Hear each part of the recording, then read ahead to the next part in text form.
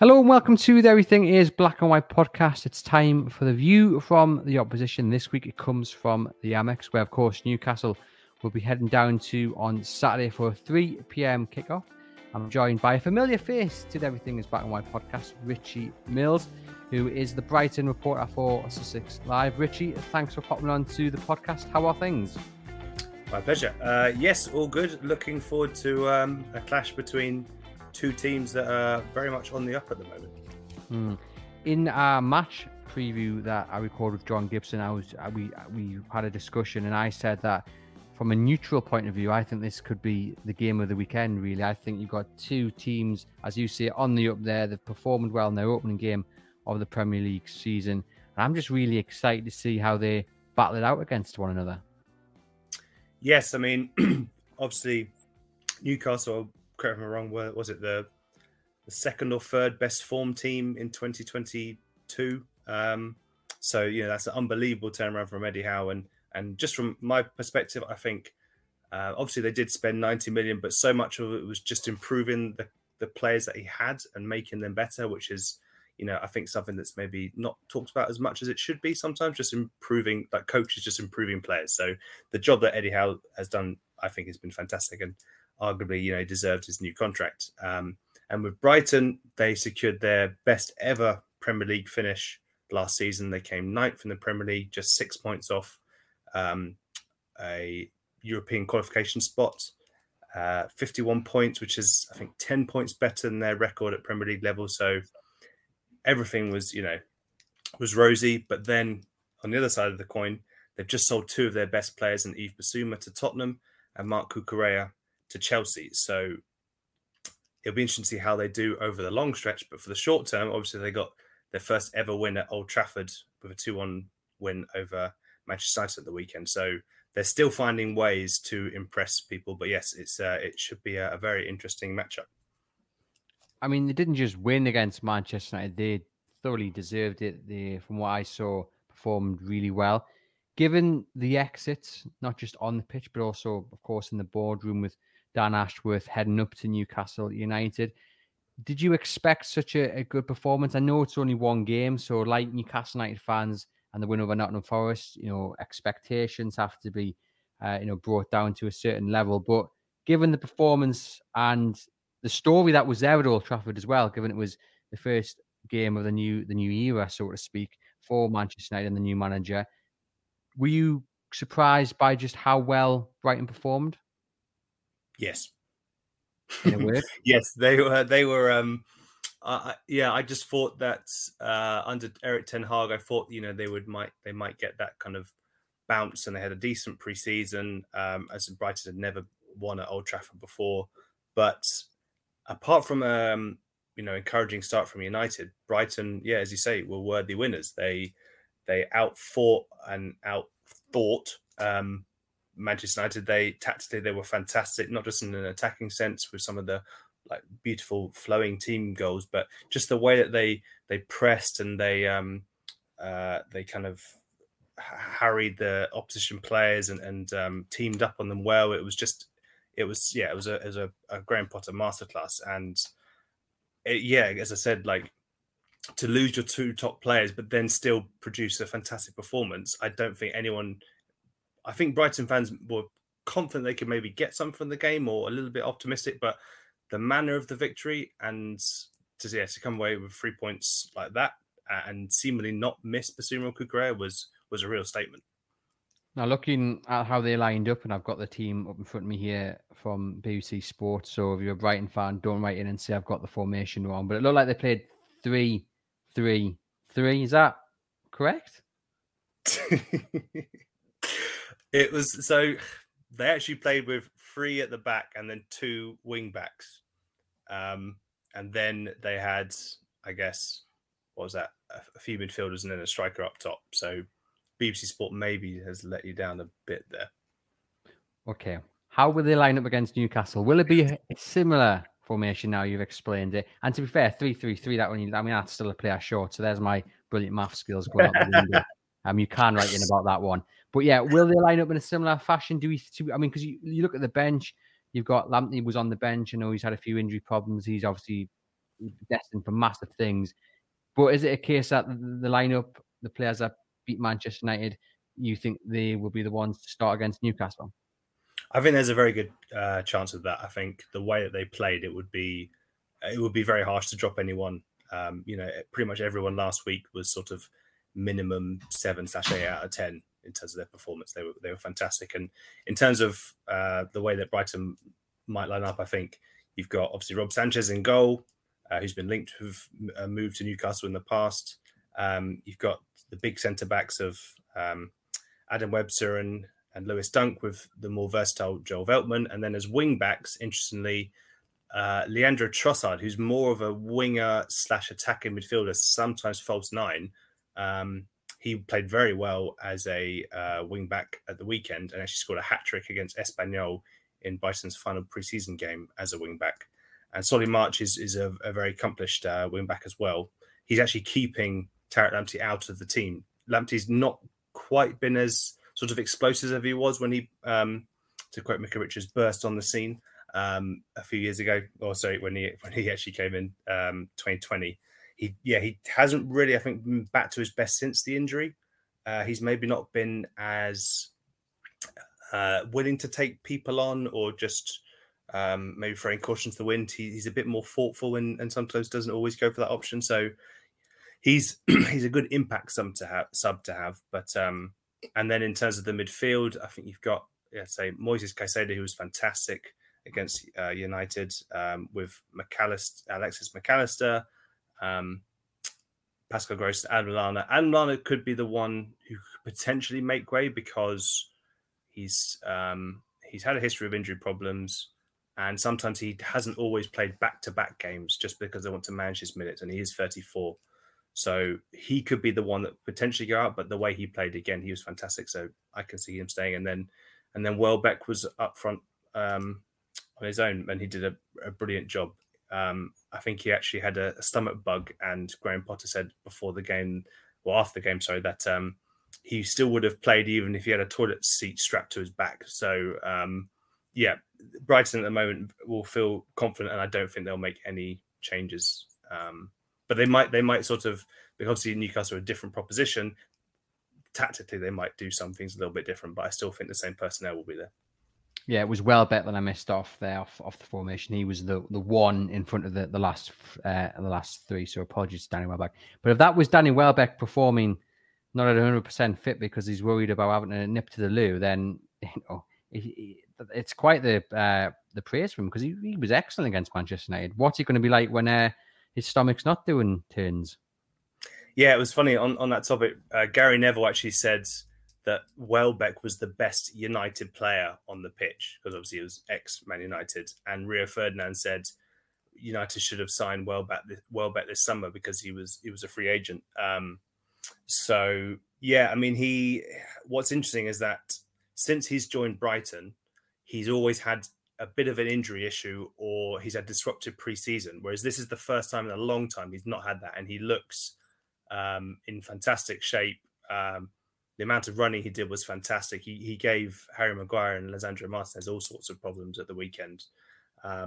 He's looking. There was someone in the press box behind me at Old Trafford who said, "This is the fittest I've seen him in 10 years, and he looks young again." And yeah, I couldn't argue with that. He was holding up the ball very well. He was making so many kind of great runs off the ball, drawing defenders away, chasing after lost causes when he didn't really need to. He probably should have been given a penalty as well from foul from Martinez. So yeah, in terms of his versatility and just kind of selfishness for the team, he's a dream for Graham Potter. You mentioned Lallana there, the prospect that he might drop out because of his injury record and his age, but he was another one who stood out for many.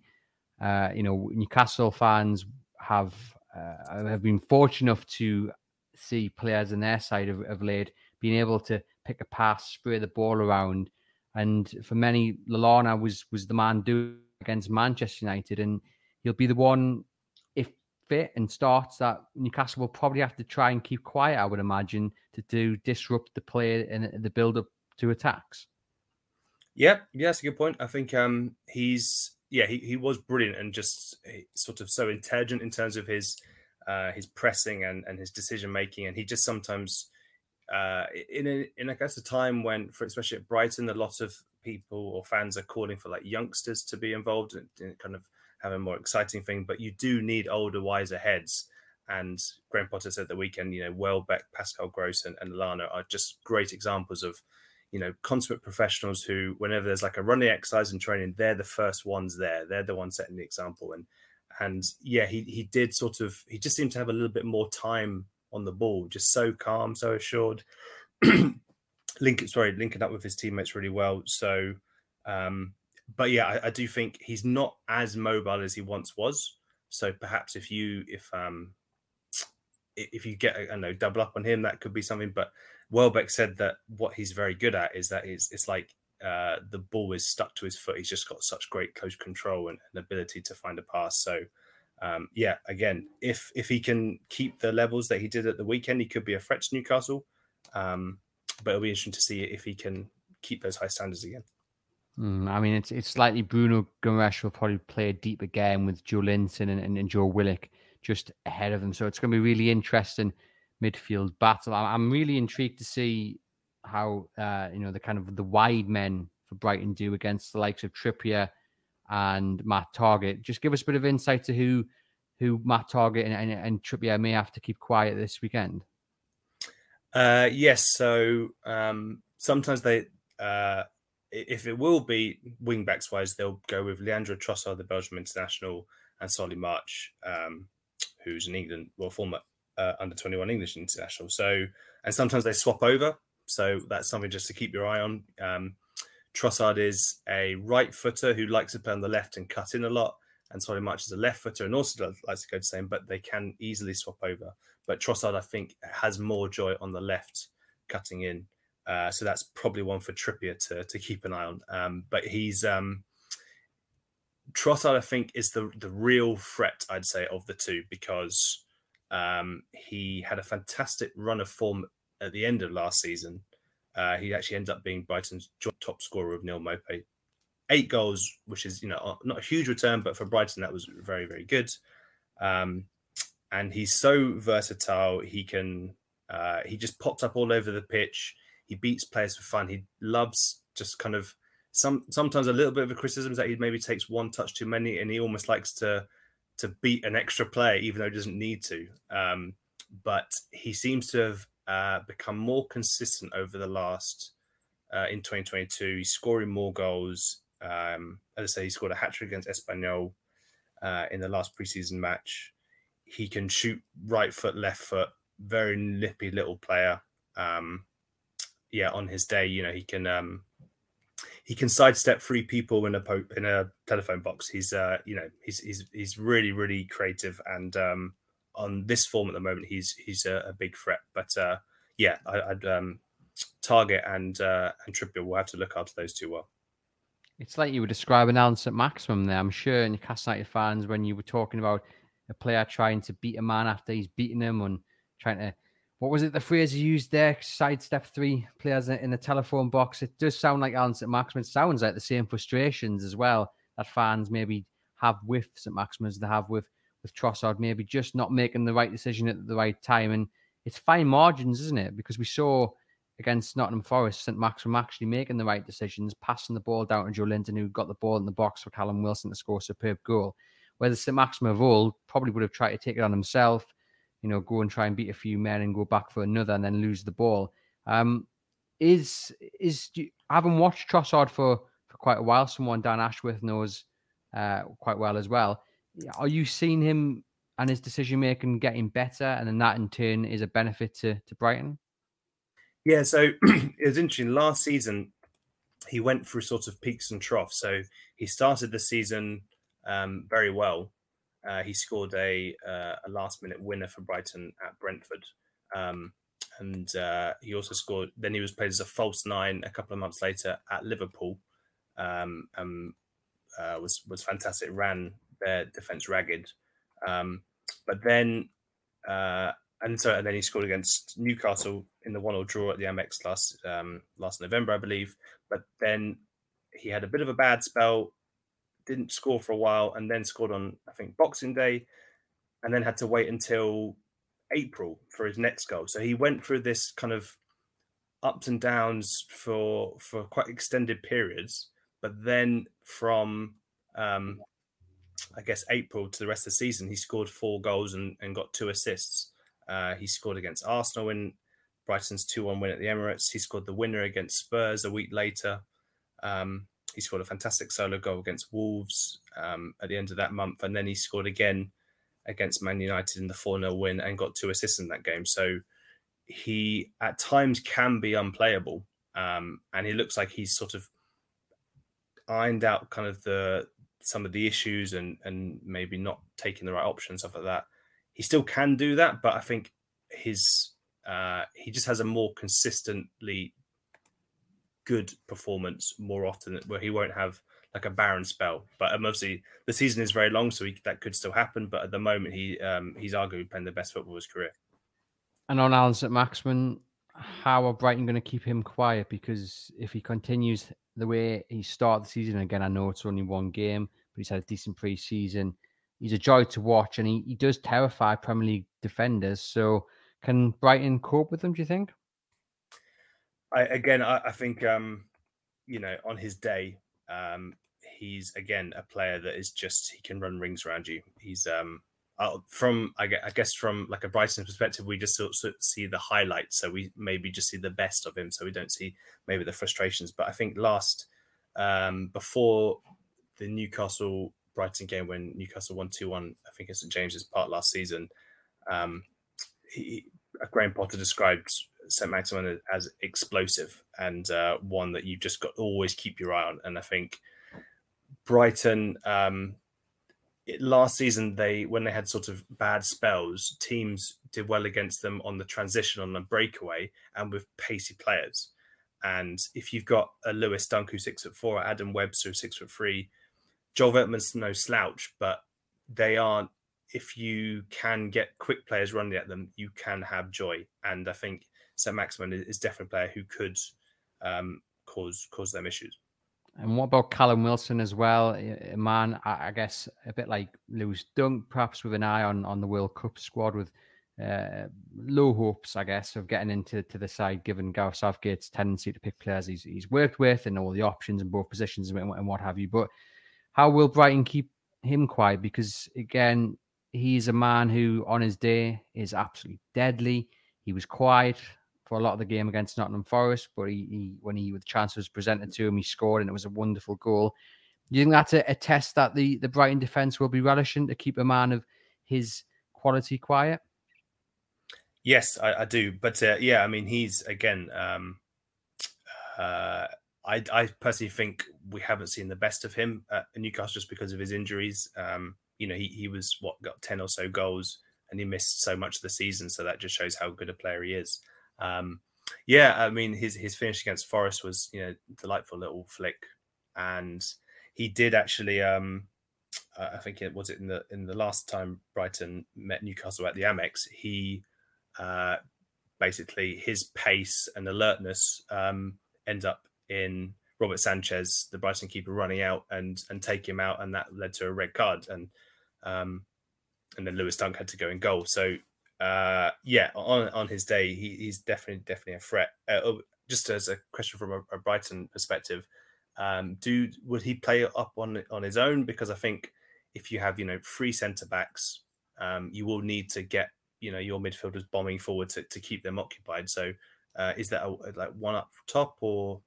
Yeah, I would think. Yeah, it would probably be one up top with Miggy and Almiron, kind of wide-ish, and then running in with the ball. But then you have the likes of Joe Willock, Joelinton breaking from deep, Bruno Guimaraes as well getting forward. So I think what's going to be key is if Joe Willock can find his form, because his forte is running in late into the box and nabbing a goal. And what we need to see the best of Callum Wilson, we need to see the best of Joe Willock, I fear as well, because at the moment the burden on goals is coming from Callum Wilson, but he's not always getting the service. So I think that'll come in time. But yeah, on Saturday, I think it's potentially a big game for Joe Willock, actually, because I think Joelinton and Guimaraes are pretty much guaranteed to start in that midfield 3.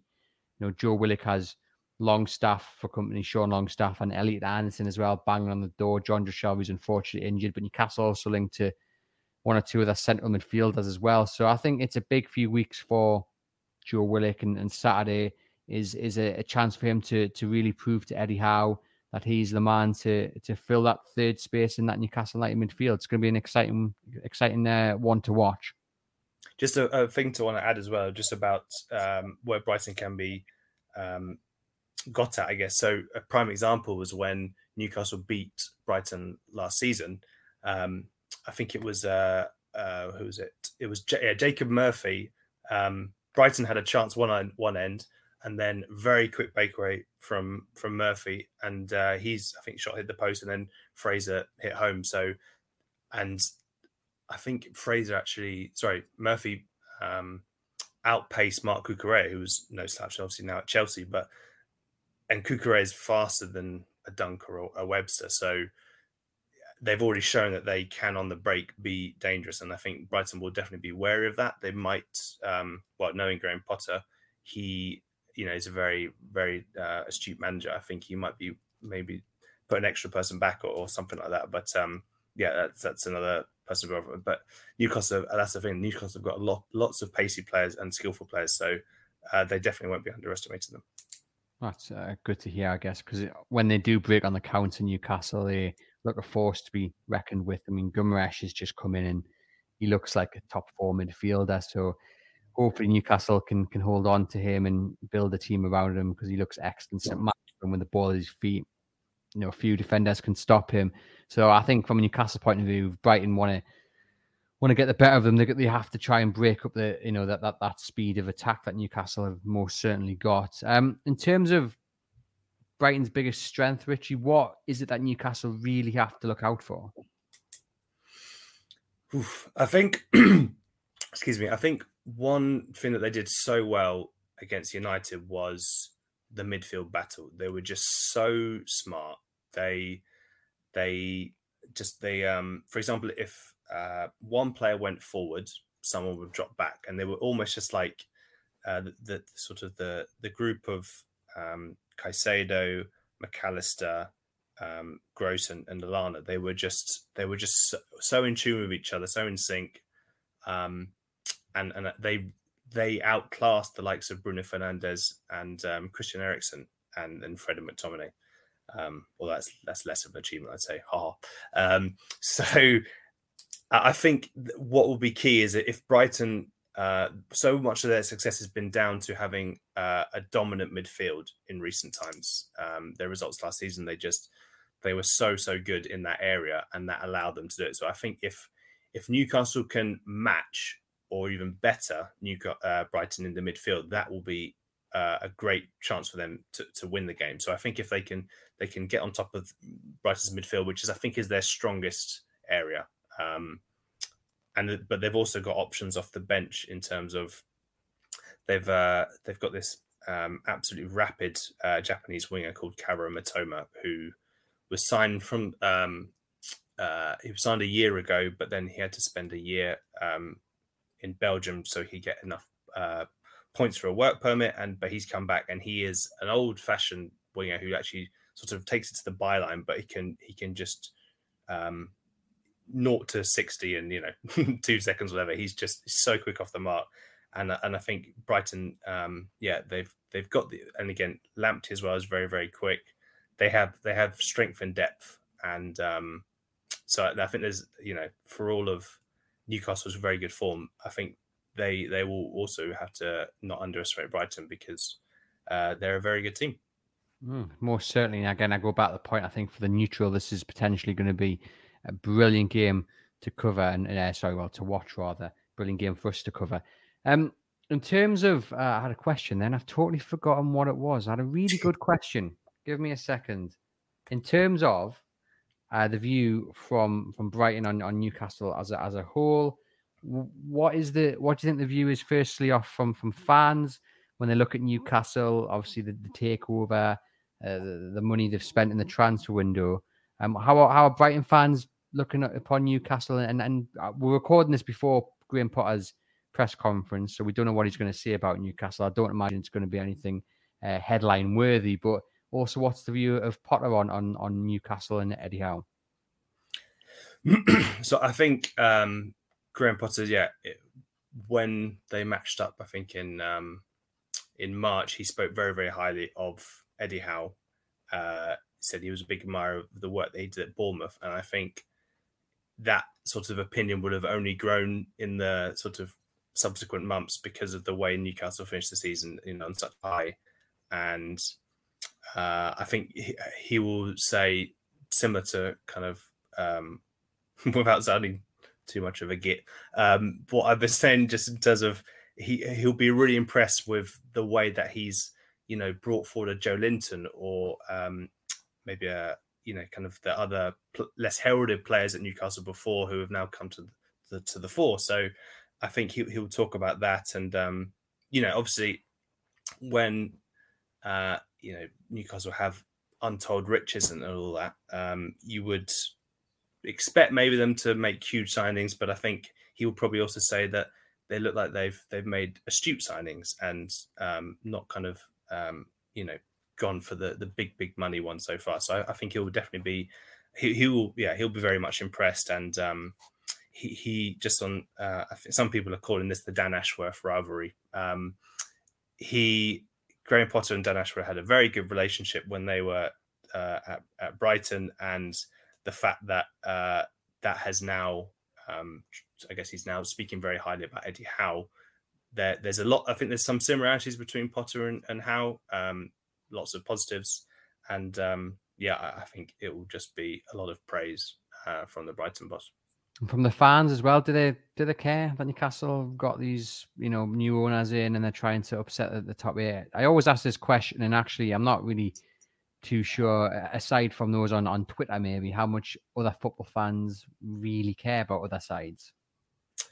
I think they'll obviously I don't think there'll be that many too happy about it, because I guess it's another team who could potentially overtake them in the league and push them further down and stuff like that. But I think they're obviously from a Brighton perspective, they adore Tony Bloom. He's a Brighton fan. He's owned the club for I think 13 years now, and they love him. So I think they're very happy with their current owners, and obviously they might think there's a couple of issues there, but I think so this is the way football's been going for a long time, and I personally am not a massive fan of it, but that's fortunately that's professional football these days. You mentioned there Dan Ashworth. I mean, how big of a deal is it that he's coming back? You've mentioned there people references this as the Ashworth Derby. I mean, will he even get a reception? I mean, do the Brighton fans really care that much? I think they, and until the kind of the news, because this has not been a particularly well kept secret in terms of Newcastle's pursuit. I think they reached out, I believe, in December before he resigned in February. So, and then obviously I think it took till late May for sort of a mutual agreement to be made. So the Brighton perspective, I think, is they were very appreciative of the work he did in terms of making the club better run and more streamlined and connecting the different departments and helping with I guess set up transfer networks and recruitment, just being part of that. So yeah, there's a lot of respect for what he did, and the likes of Tony Bloom, the owner, the CEO Paul Barber and Graham Potter, they spoke so highly of him. But I think life carries on for Brighton. They've got someone new, David Weir, as in his role. But I think, there's definitely respect. I think they'll be a bit, disappointed that he did leave, because, you want the best, arguably the best in class to stay at the club. But, when this opportunity comes up, it's a very, very good one. So I think there'll be respect. But I think they've moved on. And just finally, before I get your score prediction, which Newcastle United player I think I might already know the answer to this, but which Newcastle United player are you most fearing for Brighton? I think it's got to be either Callum Wilson or St. Maximin. I just think they have that X factor, and just out of nowhere, they can maybe have quiet games and then just spark into life like that. And you can maybe have a great defensive performance for 89 minutes, but then they just produce a little bit of magic, and you're in trouble. So I think that's what Alan Shearer might have said back in the day. Like, I like the fact that you might get a good review or something, or a good rating because you score a goal, but you can have a quiet game the whole match, and then you explode into life. So yeah, I'd say those two are definitely ones to watch. And just before I get Richie's prediction, just a reminder to you guys listening to please follow the podcast through your podcast provider. Totally free to do. Just means with every new episode we upload, you will get a notification to say it's ready to listen or download. And please remember to leave a rating and review. Helps us get the podcast out to a wider audience, and share the episodes among your Newcastle United supporting friends and family. And a reminder, we've got a live event on Sunday, the 21st of August at 12 noon at the Tyneside Irish Centre. The panel will consist of Lee Ryder and Newcastle United editor Aaron Stokes, John Gibson, and the Times' Henry Winter. It's free entry, which is great for everybody. We're going to have a raffle to raise some funds for the Sir Boy Robson Foundation and the Newcastle United Fans Food Bank. And it's a perfect way to build up to Newcastle versus Manchester City, which kicks off at 4:30 on that Sunday. The link for tickets will be in the podcast description. We've only got about 50 left, so if you want to come along, do get signed up. Like I say, it's free entry, so you've got no excuse. Perfect chance to get a nice pint of Guinness and chat Newcastle United. But first off, before Newcastle face Manchester City, they do indeed face Brighton. Richie, how is the game going to go in your opinion? So after Brighton's fantastic win over Manchester United, I am backing them once again to win, but I think it'll be a pretty tight one, but I think they'll edge it 2-1. I said on yesterday's episode with Gibbo that it would be a score draw, and I'm going to stick with that. I think it'll be an entertaining game. I'm going to go 2-2. I obviously would like Newcastle United to win, but I just think it's just going to be an entertaining game, and it'll end as a draw, and both teams will go on to have good seasons. But yeah, a score draw for me. Like I say, entertaining game to come, I think. So from a Newcastle point of view, you can follow the game live on chroniclelive.co.uk. Kickoff is at 3 p.m. We'll be bringing you all the build-up to our live blog from early on Saturday morning with Lee Ryder and Kieran Kelly down on the South Coast. Richie, thank you as always for popping on to the Everything is Black and White podcast. If we had a loyalty card, Richie, I think you'd pretty much be all stamped out at this point, wouldn't you? Well, yeah, it's great to chat with you. Thanks for having me on again. It's always a pleasure. And once again, thank you guys for tuning in, and enjoy the rest of your week.